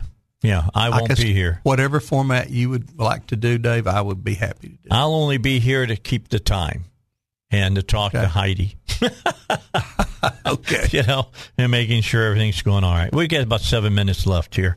Let's go back talking about 23. What do you think is going to be the big issues in 23? I'm sure you're already feeling, you're talking to Alan Clark and other state senators and what you all are wanting to get done in 23. What are some things people probably can know if Sarah becomes governor? Here's what probably will happen.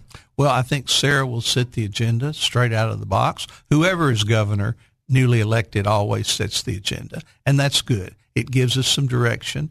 I think Senator Clark is right. He is, of course, assuming he takes that, he will probably be the chair of Judiciary again. Yep, that's what he wants. I will see some positive things coming from that. Lieutenant Governor Griffin will probably be the Attorney General, and he has taken on the issue of parole reform. And you think about, parole reform, that sounds pretty. When you've got criminals walking the street because of a system we have where you serve 15 to 20% of your sentence rather than staying locked up, and you're out committing yet another crime because of jail overcrowding, Emergency Powers Act, and a goofy parole system. I'm not blaming the people who have to administer it. Right. But we have to change it at the legislative level. And, yes, we need to build some more jails. I was going to ask you that. Because, Dave, that costs money, but doing nothing costs too. It costs in tragedy, lives, loss of property, your insurance rates going up. It's not free to do nothing. And I appreciate Tim stepping up on this issue. I think it's going to be a major thing. You talk to law enforcement people. I talk to sheriffs, and they say the first thing a perpetrator, when you arrest them, first thing they ask is this federal or state? Because if it's federal, they know they're going to serve at least 85% of their sentence. If it's state, they might be back on the street in 6 months. Well, if it's federal and there was a gun involved, you'll serve 100% plus. And it's not the late Judge Parker in Fort Smith. He was known as the hanging judge, but by all accounts, he was a really good judge. And he said it's not the threat of punishment that's a deterrent to crime. It's the certainty of punishment that's a deterrent to crime. Crime has gotten totally out of hand in the state, especially in Little Rock. We could spend another hour on that. Yeah, but the only solution, another one that I'm working on. I'm trying to figure out how we do a mayoral type of let's keep debate. The bad guys locked up, which, if they're convicted, that's the state's responsibility. It's not the locals' responsibility. They're supposed to hold them before they go to trial. Instead, the jails are full around the state because we don't have enough room in the state system to take them. We just recently raised the reimbursement to the counties who were had an unfunded mandate to take care of these people, and we've helped, but we haven't eliminated it. That's our job at the state, not the sheriffs and the county judges and the quorum courts' jobs. That is a scandal I hope we can fix. But if we can't make our people safe, Dave, we can't give them a relatively safe environment, then we have abdicated the very first responsibility. That's your number of one government. Responsibility. You're Protect exactly right. the people. Absolutely. You're exactly right. All right. So I will see what Spencer Hawks wants to do. If he agrees and we can come up between the two of you with a date, we will have a debate here on the Dave Elswick Show about district. What district is it? 17. 17, which is West Pulaski County and South Faulkner County. Quite a lot of distance there in that area. So we'll try to make that happen. I'll get a hold of Chase Duggar and find out what he says, yay or nay on that. It shouldn't take too long to figure it out if we're going to make it happen. And we're getting at that point now where people are paying attention. I mean, 24th, that's the primary day.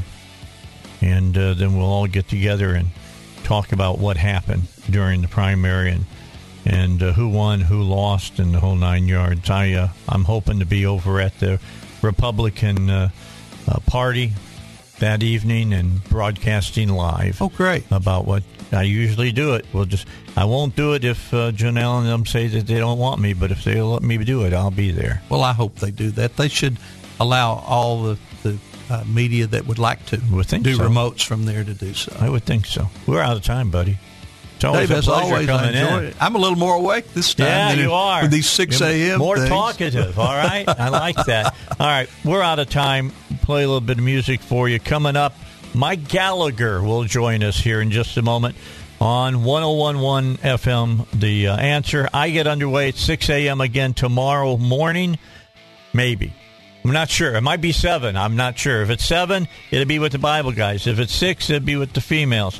If it's at 7, it'll be with the Bible guys and then the females. But it's all going to be worked out by tomorrow morning here on The Answer. Until then, have a great day, and thank you again, State Senator. We appreciate you.